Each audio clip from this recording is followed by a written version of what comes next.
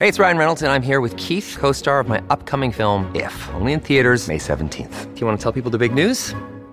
All right, I'll do it. Sign up now and you'll get unlimited for $15 a month and 6 months of Paramount Plus Essential Plan on us. MintMobile.com/switch. Upfront payment of $45 equivalent to $15 per month. Unlimited over 40 gigabytes per month. Face lower speeds. Videos at 480p. Active Mint customers by 531.24 get 6 months of Paramount Plus Essential Plan. Auto renews after 6 months. Offer ends May 31st, 2024. Separate Paramount Plus registration required. Terms and conditions apply if rated PG. Jill Bennett sitting in for Simi Sarah. Well, if you have ever had to navigate the long-term care system in BC, you know it can be very complicated. There can be delays, and it can be difficult to even get a diagnosis for a loved one. That is something that has happened to my next guest. And joining me to talk about how this unfolded is Dan Cripps, a Vancouver resident currently caring for his mother who is living with dementia. Dan, thank you so much for being with us this morning. Thanks for having me on. Well, how did this all start?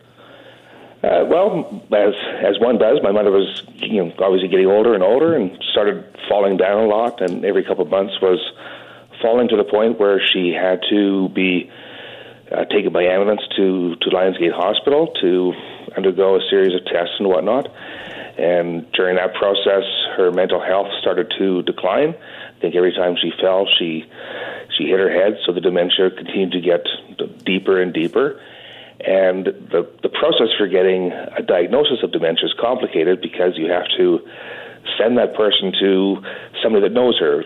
So in this case, the family GP, who we've used for probably 30 years, but his caseload is about 4 months delayed. So it took 4, maybe even 5 months to see my GP and have him put my mom through a series of mental health tests.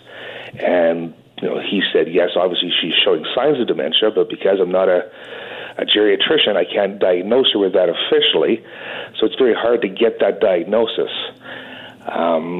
But then the last time she fell, she had to stay in Lionsgate Hospital, and the process of just moving her from the hospital to somewhere where she could have long-term care is, I'm not going to say disastrous, but it's kind of comical because she was in the hospital for 4 weeks and didn't really need to stay there. She couldn't really walk, but she couldn't really think for herself too well. And she should have gone right to a care home, but there's no care homes available. So she had to eventually be sent to her own home where she lives alone, but she can't be alone, so they assigned 24-hour-a-day, 7-day-a-week care for her. But the process is tough because there's so many different people involved. There's Coastal Health, there's Lionsgate Hospital, there was a care worker assigned to her previous to her actually going to the hospital, and the issue is the different parties, they're all wonderful people, but there's no system in place to communicate. So the hospital would have one series of rules and people that kind of knew what they were doing, even though they switched out every week. She had a new doctor, I guess, just the way the system rotates. And they wouldn't communicate necessarily with her care worker. And then when she was assigned people to an independent company to take care of her on a 24-hour-a-day basis, they didn't know what they were getting themselves into. And then when it came time to transfer to a long-term care home, there was no communication there either. So the people are great, but there's just too many people involved in the process. And to say the left hand doesn't communicate with the right hand would be an understatement. There's many left hands and many right hands, and it just doesn't seem to be a commonality where people can communicate with one another, and that's the challenge.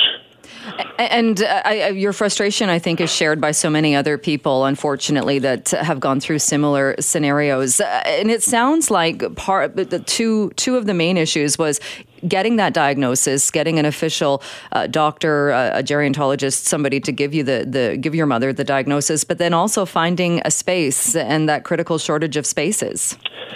There's a huge shortage of space, and I guess there's two lists. There's the list you put an elderly person on so he or she can eventually get into long-term care. And then there's what they call the emergency list, which is somebody who needs to go now, who can't be at home, shouldn't be in the hospital, needs long-term care. But that wait list is 2 to 3 months, and you can choose your top 3 preferences, but they say it's first bed available, which could be anywhere in this case, anywhere in Vancouver Coastal Health. We lucked out and found a place in Vancouver. She's from North Vancouver, so fairly close. And frankly, that just happened yesterday. And I got a call 24 hours beforehand saying, hey, we found a place for your mother, move her tomorrow, which is great, but I have a two-seater car. She can't walk. So even that process is, so thank you for finding me a space. How do I get her there? Well, you just have to get her there. You can take a taxi. That's an option, but it's kind of hard to put an older person who can't walk into a taxi, and it's a process for sure. And I think as somebody who hasn't gone through this process before, as many of us or most of us haven't, we don't know what we don't know, and there's so many questions that during the process you have to figure out for yourself. For example, we need to bring in a hospital bed for her. Okay, great. How do I do that? Well, you have to be there tomorrow, go deliver it at noon. Well, I don't live in North Vancouver. I'm not there tomorrow at noon. I have to go and rent a truck or hire a mover to clear out her bedroom to make room for a new hospital bed. And then simple questions. Does it come with bedding? What's the procedure for it arriving? How does my mother get home? When she goes to the long-term care home, what do I have to bring? These things just aren't made clear, and you don't know what questions to ask until you really are asked those questions yourself. Do I need to do this? Do I need to do that? I don't know. I've never done this before. Right.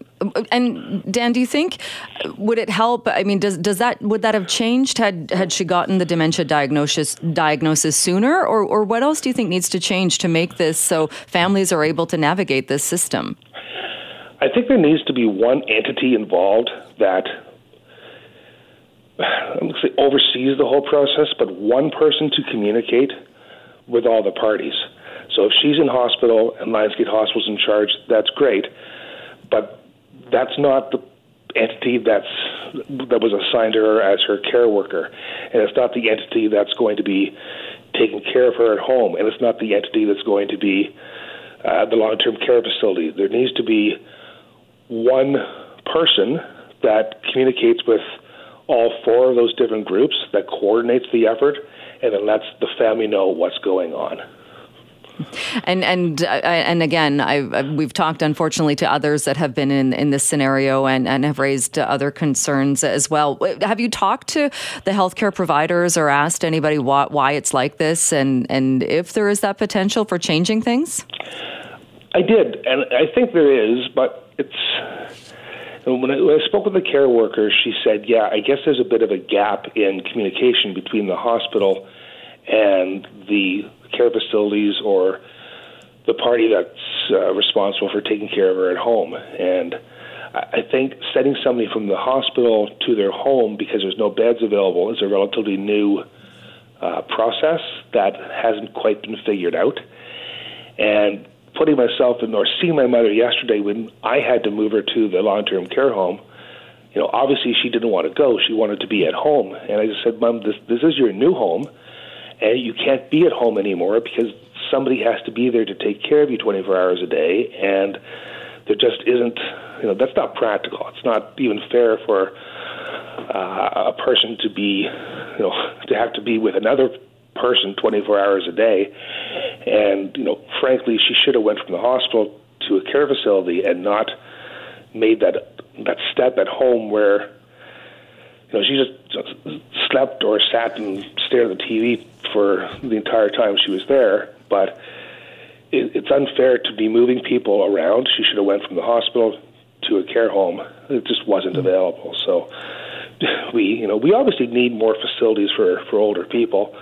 The population is clearly aging. There's more and more people needing help, and we need. There's so many inefficiencies in the system, I guess, that you see so much money being wasted on too many people being involved in a situation like this, where if it was a private business, it would run better. There's things you see, for example, we brought in 2 months worth of medication to the care facility yesterday, and they won't use that because it doesn't come from their doctors. Well, that's just a waste. Right. There's so many things that could be done better, could be done more efficient, and even trying to get that diagnosis of dementia, waiting months to see my GP, when it turns out he couldn't actually give that diagnosis. Well, let's cut the GP out of that and put it into the hands of somebody who can actually give it that diagnosis without having to go to the GP first. It just seems like a wasted step and a waste of time and a waste of money. All right. Well, Dan, I appreciate you so much raising these concerns and pointing these out. We are right out of time, but thank you so much for coming on the show. Oh, thanks for having me. Appreciate it. That is Dan Cripps, a Vancouver resident caring for his mother with dementia.